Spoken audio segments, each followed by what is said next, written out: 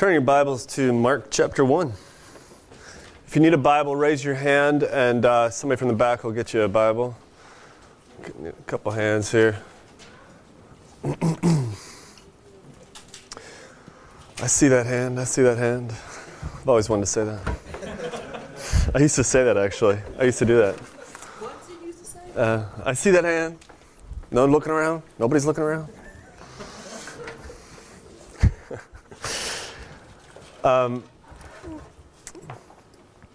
So the Ravens lost.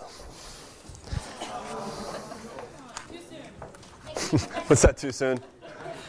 Too soon to joke about that?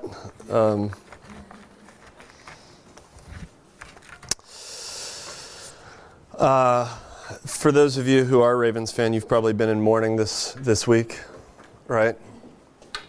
But there's always next year. And New Orleans is a better city than Indianapolis. Amen?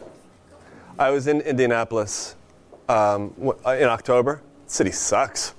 It does. Let's be honest. So New Orleans will be next year. For those of you mourning this week, though, seriously, I'm joking about mourning, but mourning can be a very serious thing, disappointing.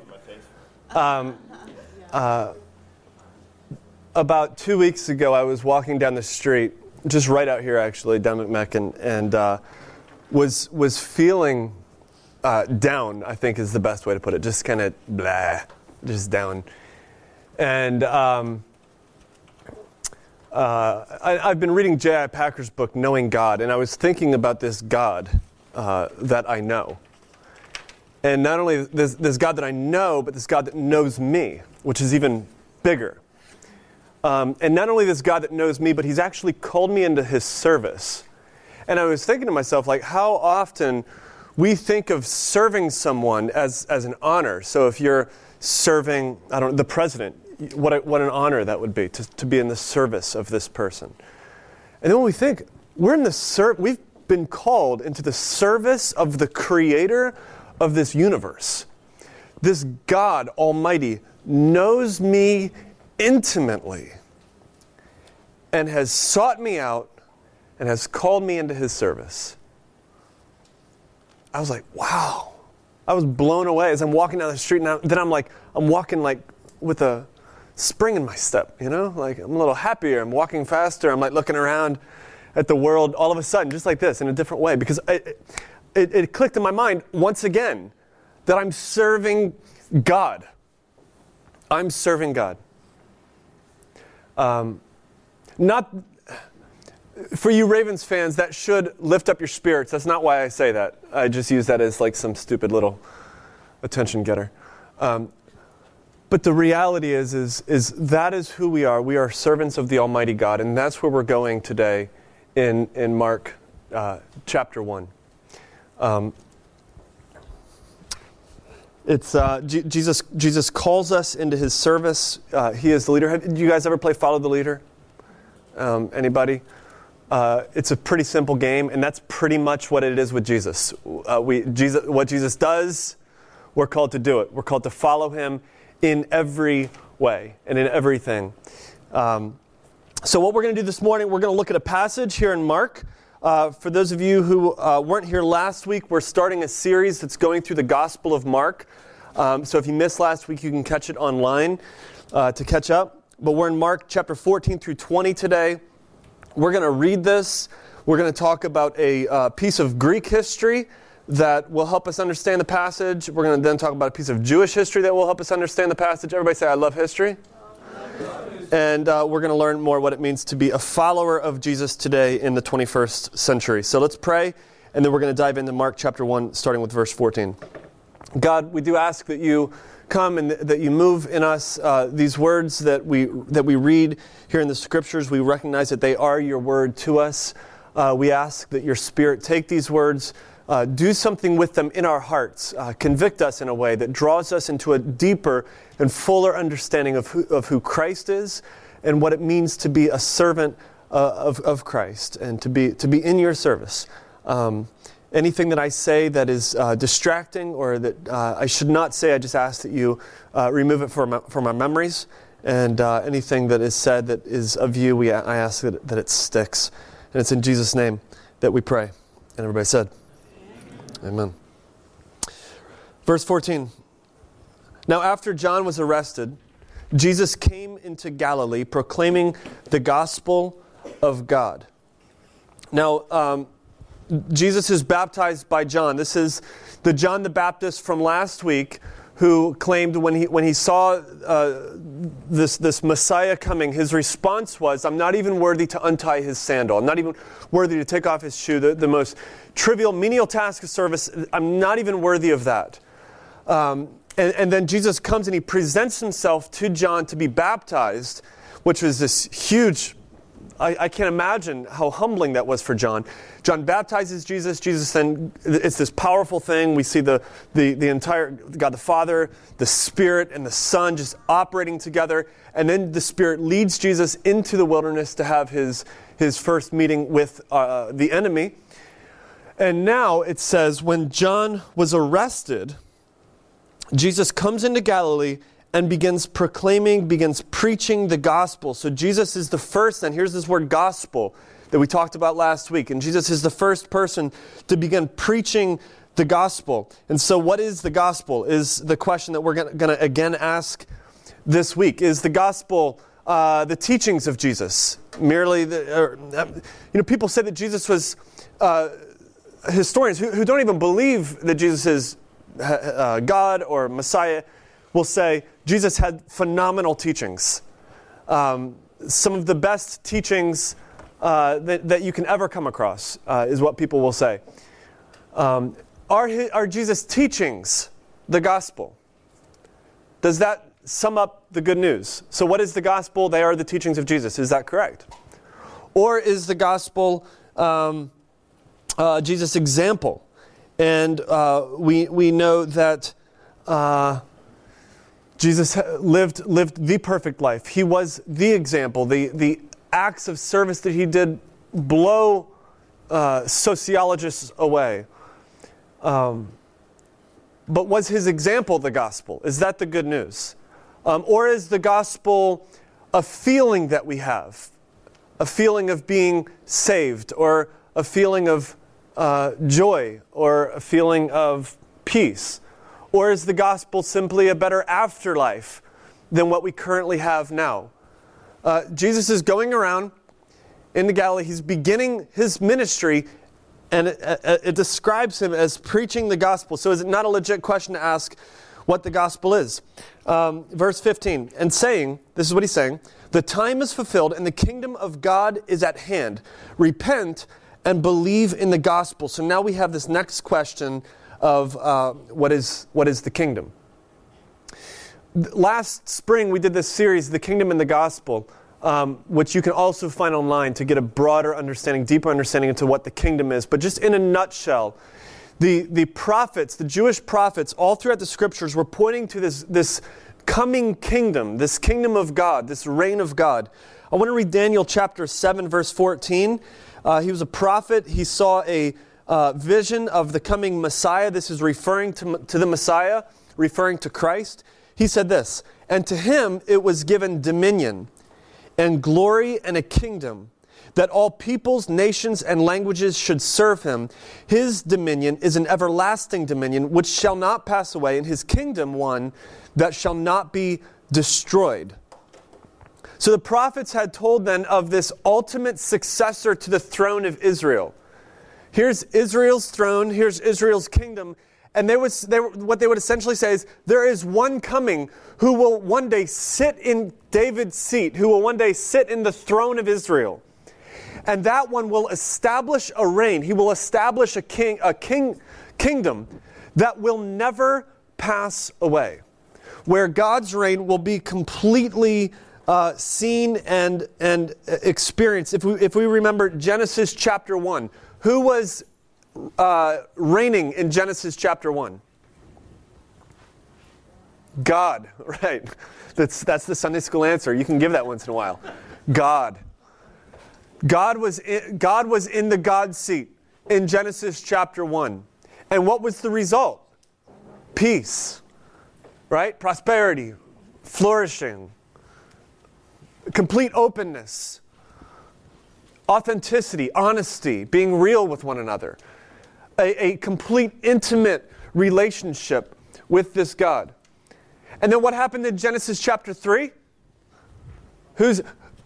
Who sat in the God seat in Genesis chapter 3? Humans did, right? If you know the early story of Genesis, we see what we call in theology, we call it the fall. It's where humans said, I don't want God to be God because I think I can do a better job, so I'm going to take God out of the God seat of my life and I'm going to sit there myself. And I'm going to kind of do the God thing in my life. I'm going to do the Lord thing in my life. What was Satan's temptation? If you eat of the fruit, you will be like God, right? The fall wasn't just the fact that they ate some fruit. It's the fact that they wanted to be God. They wanted to be like God. They wanted that kind of glory and that kind of power over their own life. What is our sin today? If we could boil everything down today, we look across our city and we look across our world. What is our sin today? At the very core, is it not that we want to be the Lord of our own life? And if someone messes with our lordship, if someone gets in the way of us sitting in our throne, then there's a problem. So Genesis 1, we see God is completely reigning. God is sitting where he should sit. And then Genesis 3, we see the fall. We see man sitting in the seat that only God should sit. Man begins to rule their own life. And then what's the results? Murder, death, decay, lies, hypocrisy, covering up. I mean, we can look around our city, we can see this, right? This last week they did the whole reading thing of reading all the murder stories from last year. I saw the mayor yesterday, and she gave a really great speech down at Druid Heights. And one of the things she said that stuck out to me, she said, we had less than 200 murders this year, which is the lowest since 1977. But nobody's popping champagne yet. And I was like, that is a great way to put it. Because less than 200 is still way too high. I mean, we do not have to be convinced. It doesn't take much, I should say, to convince us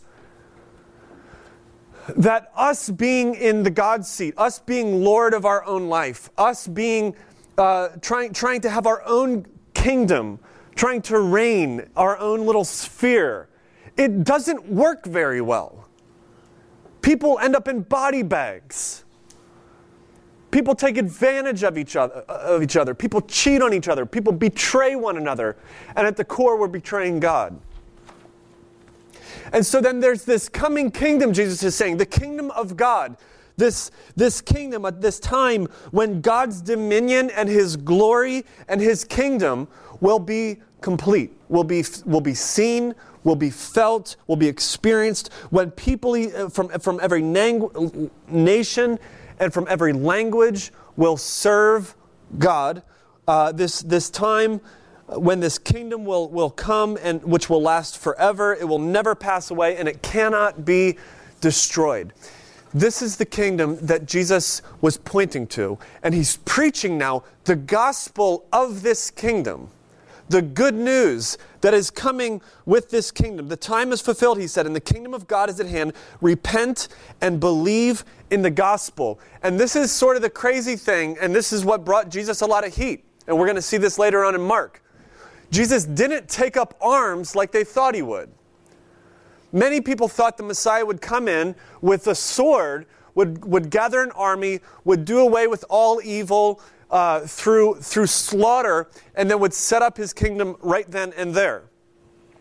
Jesus didn't come in at this point with swords.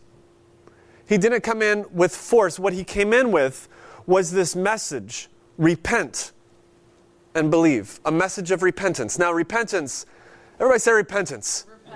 It's a big, thick theological word, isn't it?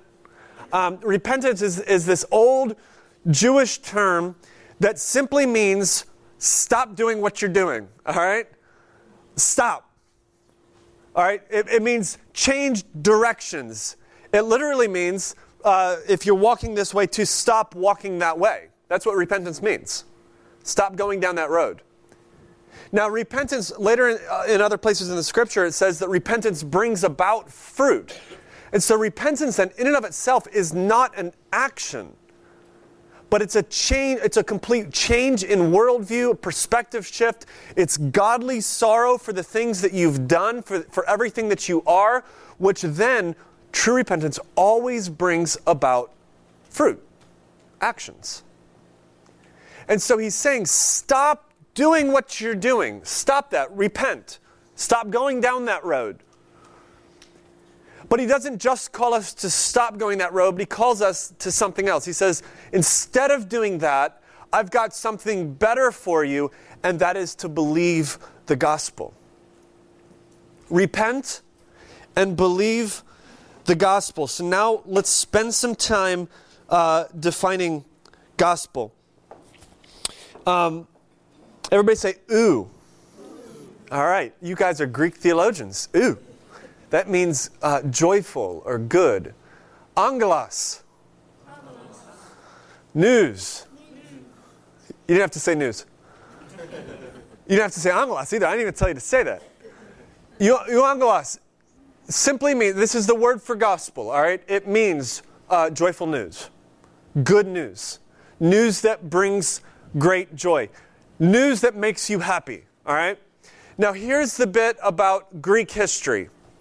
Everybody say, I love history. Say it with, yes. All right. Since you love history so much, I'll tell you. The idea of gospel, or the word gospel, would not have been new with Jesus' teachings.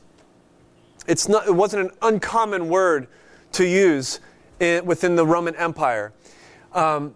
When Caesar would enter into a new territory, and he would go in with military might and he would conquer new lands, this would be known as bringing the gospel of Caesar, the good news of Caesar. If you know anything about Pax Romana, it's this idea of we're going to spread our peace, through violence usually, but we're going to spread our peace. We're going to expand our territory to take over these uncivilized pagans over here. We're going to move in, we're going to spread our territory, we're going to set up, and in doing so, we're spreading the gospel of Caesar, the good news of Caesar.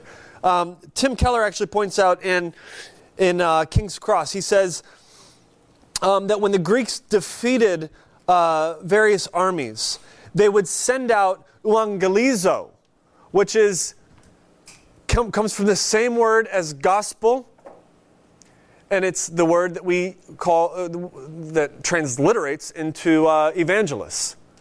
So they would send out evangelists into the cities, and they would say, we're bringing the gospel of Caesar. We're bringing good news with us. That we have conquered, we have fought for you, we have won, and you're no longer slaves, but you're now free people. This was very common. Now Jesus is going about not preaching the gospel of Caesar, preaching the gospel of God. And from the very from this historical perspective, as we begin to define what is the gospel, what we can see on one hand, and this is subtle, but this is huge. The gospel is not something, from a historical perspective, it's not something you do. It's not a feeling that you get. It's not an action on your part. From a historical perspective, the gospel is a proclamation of history. It's a proclamation of something that has already happened. And not only is it a proclamation of something that's happened, but it's a proclamation of something that's happened for you, on your behalf, something that's done for you to make your life better. Where the evangelists would go out for the Greeks and they would say, we've done this for you, we've fought for you, you're no longer slaves, you're free. The gospel is a proclamation of something that's already happened. Do you guys get that? Are you writing that down in big letters? Proclamation of history. It's not a feeling. It's not just feeling joy. It's not just feeling peace. It's not an action. It's not something that you have to muster up and do and try to make God happy with you in some way. It's something that is done for us. The gospel was never a proclamation of something that you had to do. For instance, Jesus' teachings are phenomenal. They are above the rest. But Jesus' teachings in and of themselves are not the gospel. Jesus' actions, his example for us, in and of itself, is not the gospel. The gospel is something that has been done, and we're simply called to believe it. When we go back to this question of what is sort of the biggest thing about Jesus, his teachings, his example. For those of you who have been part of the Christian faith for some time now, you might, if you're kind of new to the Christian faith, just block this out, all right? For those of you who have been Christians for a long time, you know how we it's kind of hip to use the term follower of Jesus now? All right? Because Christians, that's too old school. That sounds too religious. And so on our Facebook page, we don't write Christian anymore. We deleted that 2 years ago. And we write follower of Jesus, right?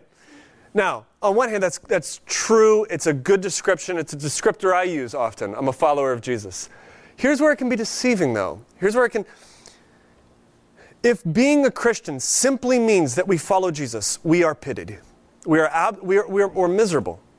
If it simply means that we follow Jesus. And here's why.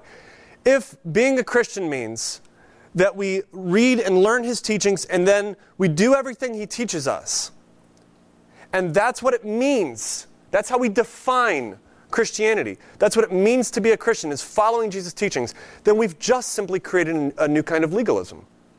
We're no different than following the law. We have a new law that we've created. Or I would say there's two kinds of legalism that we think of when we say the word legalism. We think Jewish legalism and we think Pauline legalism. So Jewish legalism are folks that follow the Old Testament, and they feel that they have to do these things in order for God to be right with them. Pauline legalism, which is something I'm making up right now, but it's something that we've seen for those of us. Again, I'm sorry for you guys that are new to the Christian faith. This is a bunch of rubbish that you don't need to hear. But for those of us that grew up in the church, many of us sat under Pauline legalism, where you have to follow Paul's teachings, right? And you have to do everything that it says in Ephesians and Colossians and Philippians, blah, blah, blah, in order for God to be happy with you. The shift we have now is a new kind of legalism where we have to follow Jesus' teachings in order for God to be happy with us. So what I'm saying right now, and I want you to get this. We are to follow Jesus' teachings, by the way. All right? I don't need any emails. Oh, you said we're not supposed to follow Jesus' teachings? That's heresy. I'm never coming back. If that is it, if we just have a new teacher and we've been given a bunch of teachings and that's how we're now right with God, then we just have a new kind of legalism. And there's all these things now that we have to do. Somebody slaps us, we turn the other cheek, you know? And I've never seen anybody do that. Let's try it, Sean. I swear, if we keep picking on Sean, he'll move. Right? One of these days. Yeah. Oh, that's the goal. Oh, Andrea, you're so mean to Sean. Gosh. If Jesus' actions, what he did, he was a great example, an example we need to follow. And if that was it, that he was simply the perfect human that we are now to follow and emulate, well, that's bad news for me, because every day I fail to follow Jesus. Every day. And so if I have to follow Jesus, and that's in every way, and that's what it means for me to be a Christian, then I'm missing something. And we are all damned. So what is the gospel of Jesus?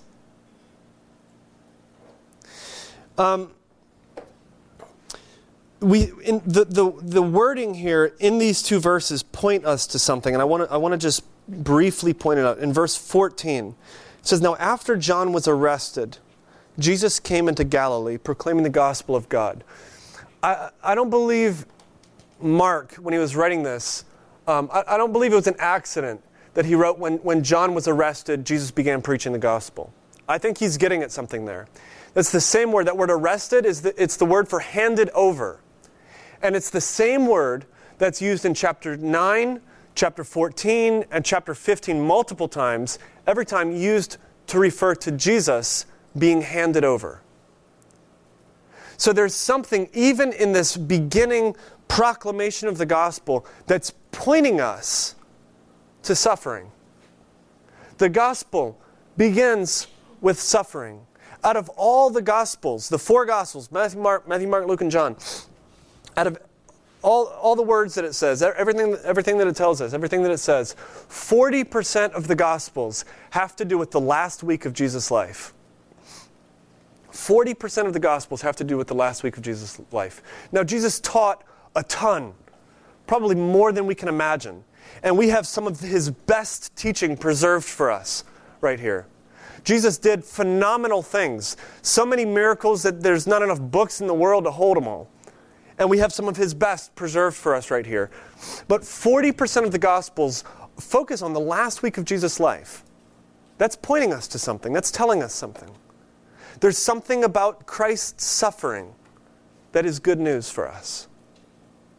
Now, going back to this, Jesus is preaching not the gospel of Caesar. He's not saying that Caesar has conquered and we have new land now. He's not preaching your gospel saying, hey, you guys are all freed people and you can do whatever you want to do, right? That's the other whole, going back, like, that's the other thing, like this idea of grace. Now that means we can do whatever we want to do, right?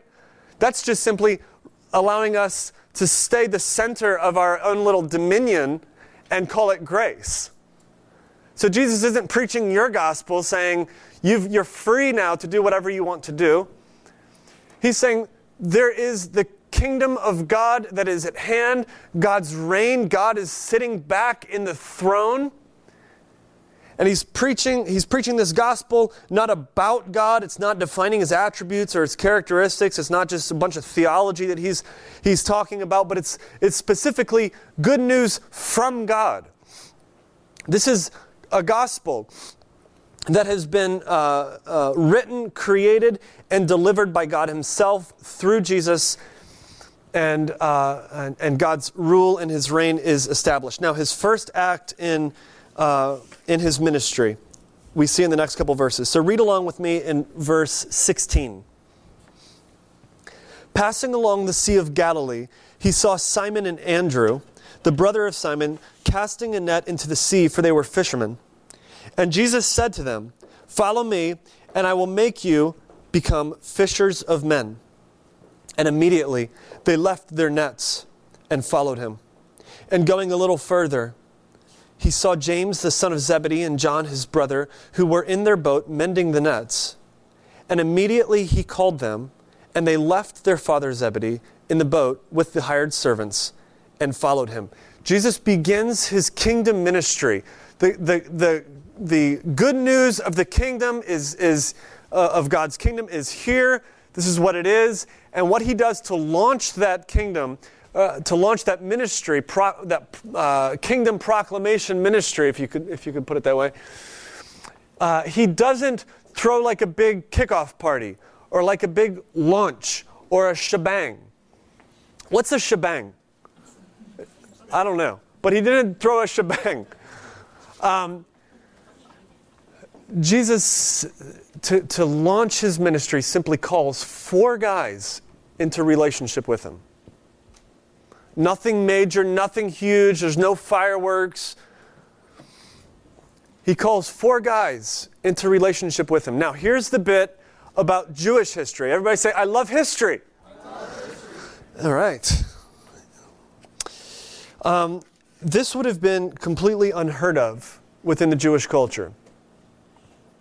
what we know of early Jewish culture, rabbis would never approach someone and ask them to come be their disciple. It would never happen. If you wanted to study underneath a rabbi, what you would do is check out the rabbis, find the rabbi that you like, the various teaching that you like, the interpretations that you like, and then you would essentially submit an application. You would go up to that rabbi and you would ask if you could follow him. You would ask if you could be his disciple. And then he might look at you and a couple others, and then he would choose. Jesus doesn't have people come up to him and seek him out. The only way to become a follower of Jesus is if Jesus seeks you out and calls you to be his disciple. He goes to these guys who, by the way, were fishermen. Now, the fact that they're fishermen would tell us that they probably were not good enough at some point to be an understudy of a rabbi. Either they had maybe applied at one time and got rejected, or maybe they just never even considered it something that they would ever be able to do. They're not theologians. These guys aren't phenomenal spiritual leaders.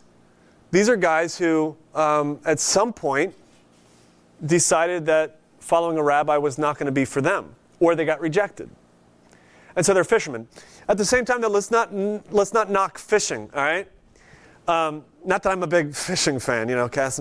These guys aren't, when we think fishing today, that's not what they're doing, all right? These guys aren't like rednecks on the pier, all right? Drinking a natty bow, casting a line.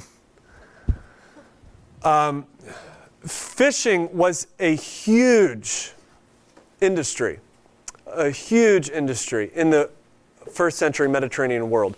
Fish, not meat, was the primary food. So they're not eating hot dogs, they're eating fish tacos, right? And so to be a fisherman then, and actually there's historians that talk about, around this time, talk about the fishing trade, and talk about how there were hundreds of fishing vessels on the water in the Mediterranean at any time. Hundreds of them. So this is high competition to be a fisherman. So the fact that these guys are fishing, the fact that they're fishermen, means that they've put in their time. They've put in their work into their business. These guys are wise, successful businessmen. But look what happens when Jesus calls them. He calls them in verse 17, "Come follow me, and I will make you fishers of men." In verse 18, and immediately they left their fishing nets. Immediately they walked out of their 13th floor office. Immediately they quit.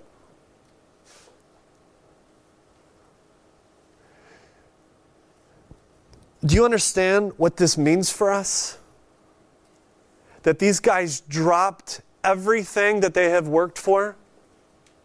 Jesus called, and all of a sudden, Jesus became the number one priority in their life.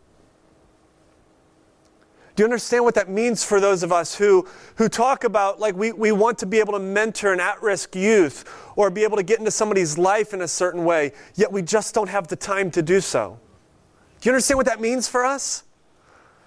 Do you understand what it means for us who say, man, I really want to get more involved in the life of faith community and serve more and serve each other more, but I just don't have the time because I'm doing this, this, and this. Do you know what this is calling us to do? Everything that they've worked for, they dropped their nets. And Jesus became their number one priority. We cannot follow Jesus unless he calls us, and when he calls us, he requires everything that we are. One way that I put it occasionally is the gospel is completely free, and all it requires is everything you are. Jesus doesn't want a piece of you. He wants everything. He wants you. He wants your job. He wants your relationships. Dietrich Bonhoeffer once wrote, "The call of Jesus is always a call to come and die, to give up everything that you are, and to die." And my dad told me once, he was talking about what it means to die to ourselves. Or another way to put it is, in the Bible, a living sacrifice. What does that mean, to be a living sacrifice? My dad, I remember when I was in high school, he said this, and it stuck out to me. He said, it would be much easier for me to be a dead sacrifice than it is to be a living sacrifice. In some ways, it would be easier to literally give up my life for someone, or to die in some way, than it is to every day wake up in the morning and say, I'm going to die to myself. I'm going to completely resign everything that I am to God. And that's what Jesus calls us to do. This idea then, I mean, there are so many so-called quote-unquote Christians out there, right, who they're a Christian and repentance has never been part of their Christianity. Which is funny, isn't it?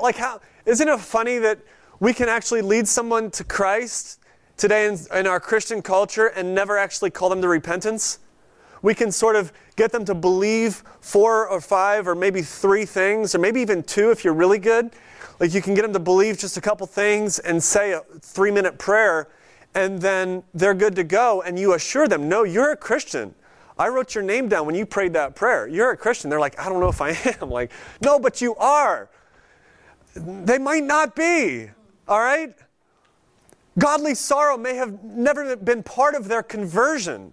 They may have never completely understood that they are sinners, that they are broken, that they need God, that they need Christ to save them.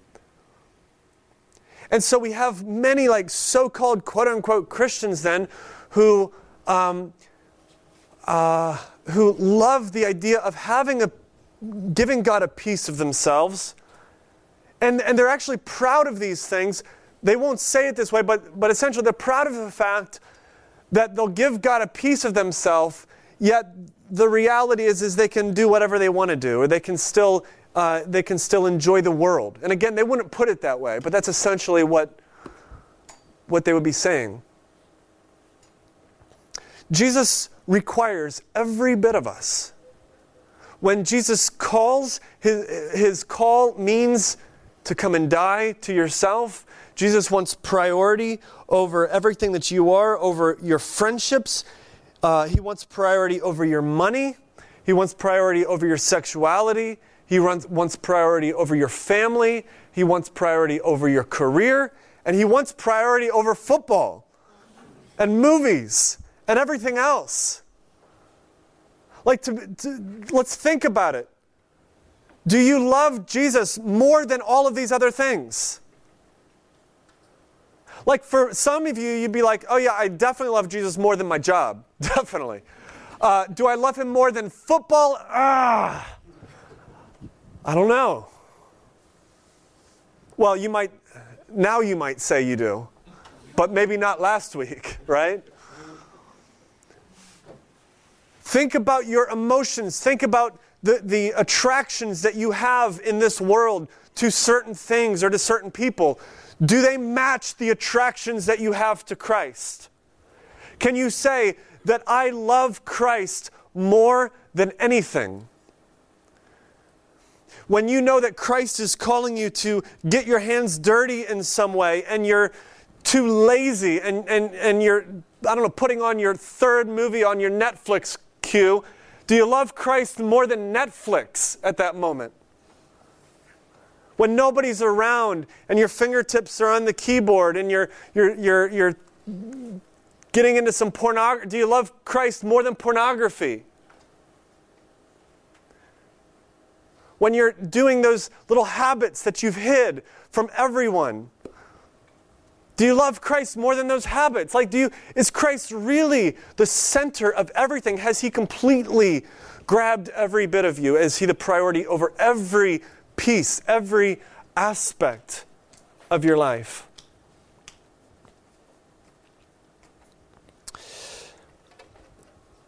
And then the kingdom work that we are called to do, it's very broad, and it's going to be, throughout Mark, we're going to be talking about a lot of aspects of what it means to serve Jesus in this way and to essentially be a Christian.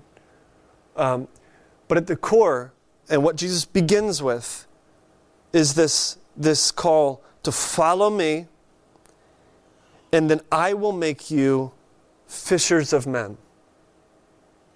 Now, this is the crazy thing. Jesus, when he calls his disciples, when he calls us, he's calling us to do what he's doing. This goes back to this idea of follow the leader, to follow him.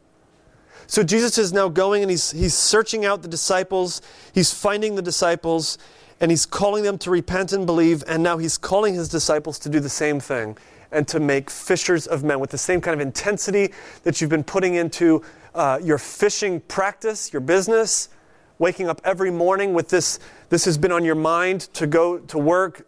And what time do these guys go to work? Probably 4 or 5 in the morning.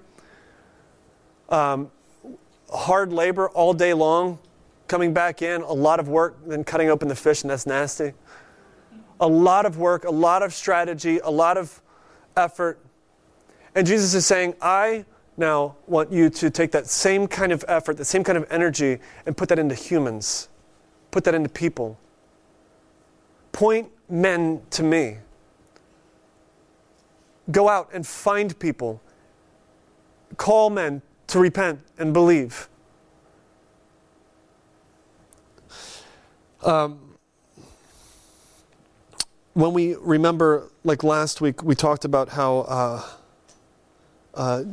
John the Baptist said, I'm not even worthy to untie his sandal, to take off his sandal, or maybe to wash his feet. It would probably be sort of that act of what he would be referring to. He's not even worthy of doing the smallest thing. And then when we begin to understand that Jesus has actually called us into his service, he's busted down the door of our hearts, and he's grabbed us, he's found us, and against completely apart from my desire for my life, from my will for my life. Guys, honestly, if it was left up to me, I would never choose Christ. If it was left up to me, I would always choose sin. And I know that because that was my life for so long.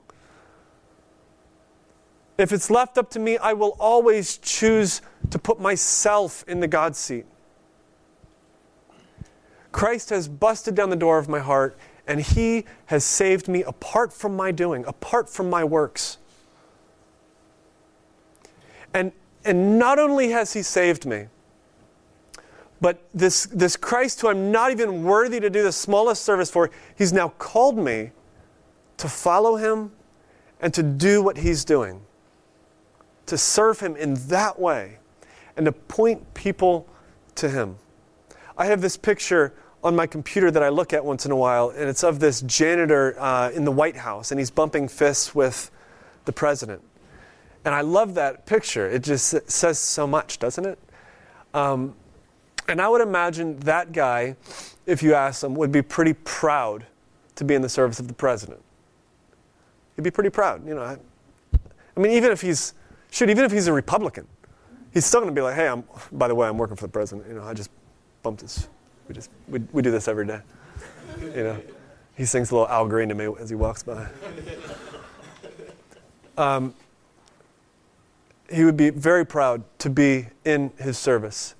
I would imagine these evangelists that would go out on behalf of Caesar into the cities to proclaim the good news would be proud to be serving directly for Caesar. Man, like, how often do we forget this? How often do we fail to be proud of the fact that we are serving God? That Jesus has found us and he has called you. Come, follow me.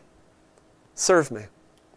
if anything should wake us up in the morning, if anything should energize us to live our life, to move beyond the fact that the Ravens lost, or whatever it is that's going on in your life, to move beyond, to remember we are in the service of the Almighty God. That's all I need. And I can do that anywhere. I can do that everywhere. Now, the question I want to leave you with is this. Are there nets in your life that you have to drop? Are there any nets? It could be career ambitions that are robbing you of everything that you are. It could be the nets of laziness. The fact that you just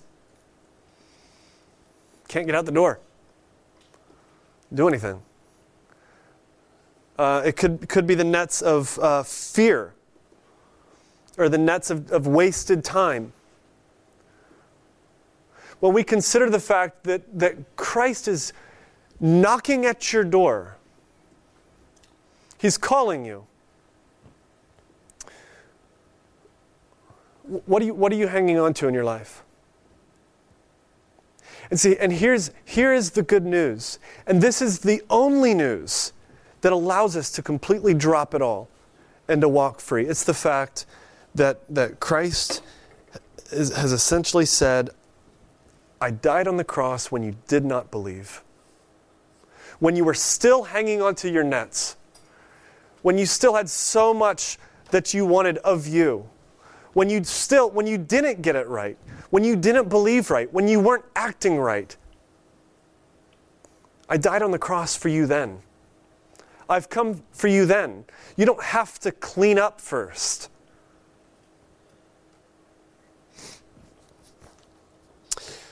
When we do this, when we recognize that Jesus has called us, when we recognize that the gospel is something that is done for us and it saves us, and we are now freed up to drop the nets, we are freed up to climb out of the seat, the throne of our own lives, and put Christ there. We're freed up now to follow Christ, to cross mountains and seas, to go to places where we might get hurt, to point men to Christ. When we get freed up in that way, there will be a movement across this city. I mean, imagine if those of us sitting in this room right now had this kind of intensity with our faith. The same, whatever it is that's most important. For some of you, it might be job. For some of you, it might be school. For some of you, it might be movies. I don't know what it is for you. Whatever is most important, if we gave Christ the complete supremacy and priority in our life, and we followed Him with that kind of intensity, there would be a movement in our city. There would be a movement in our city where thugs drop their guns, where hustlers drop their drugs, where bigots drop their prejudice, because people will be, they will see Christ. They'll see Christ. And they will repent, they will stop moving that direction, and they will believe the gospel. That's what we're called to. That's our mission that we're on, and that should motivate us. Amen? All right, let's pray.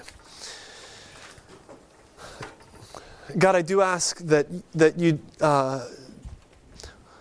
take whatever is of you this morning and just nail it down in our hearts.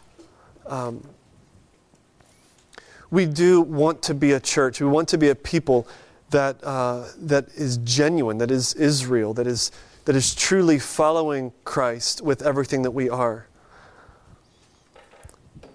God, as we go out of here, I ask that you that we do go out of here as this army, if you would, as this people who is actively going to make Christ the priority of our lives, of every aspect of what we do, and with the same kind of intensity that we've been doing, whatever we've been doing, we want Christ to be right there. And we do ask that a movement of your Spirit will move across this city, and that you will draw people to you. It's in Jesus' name we pray. Amen.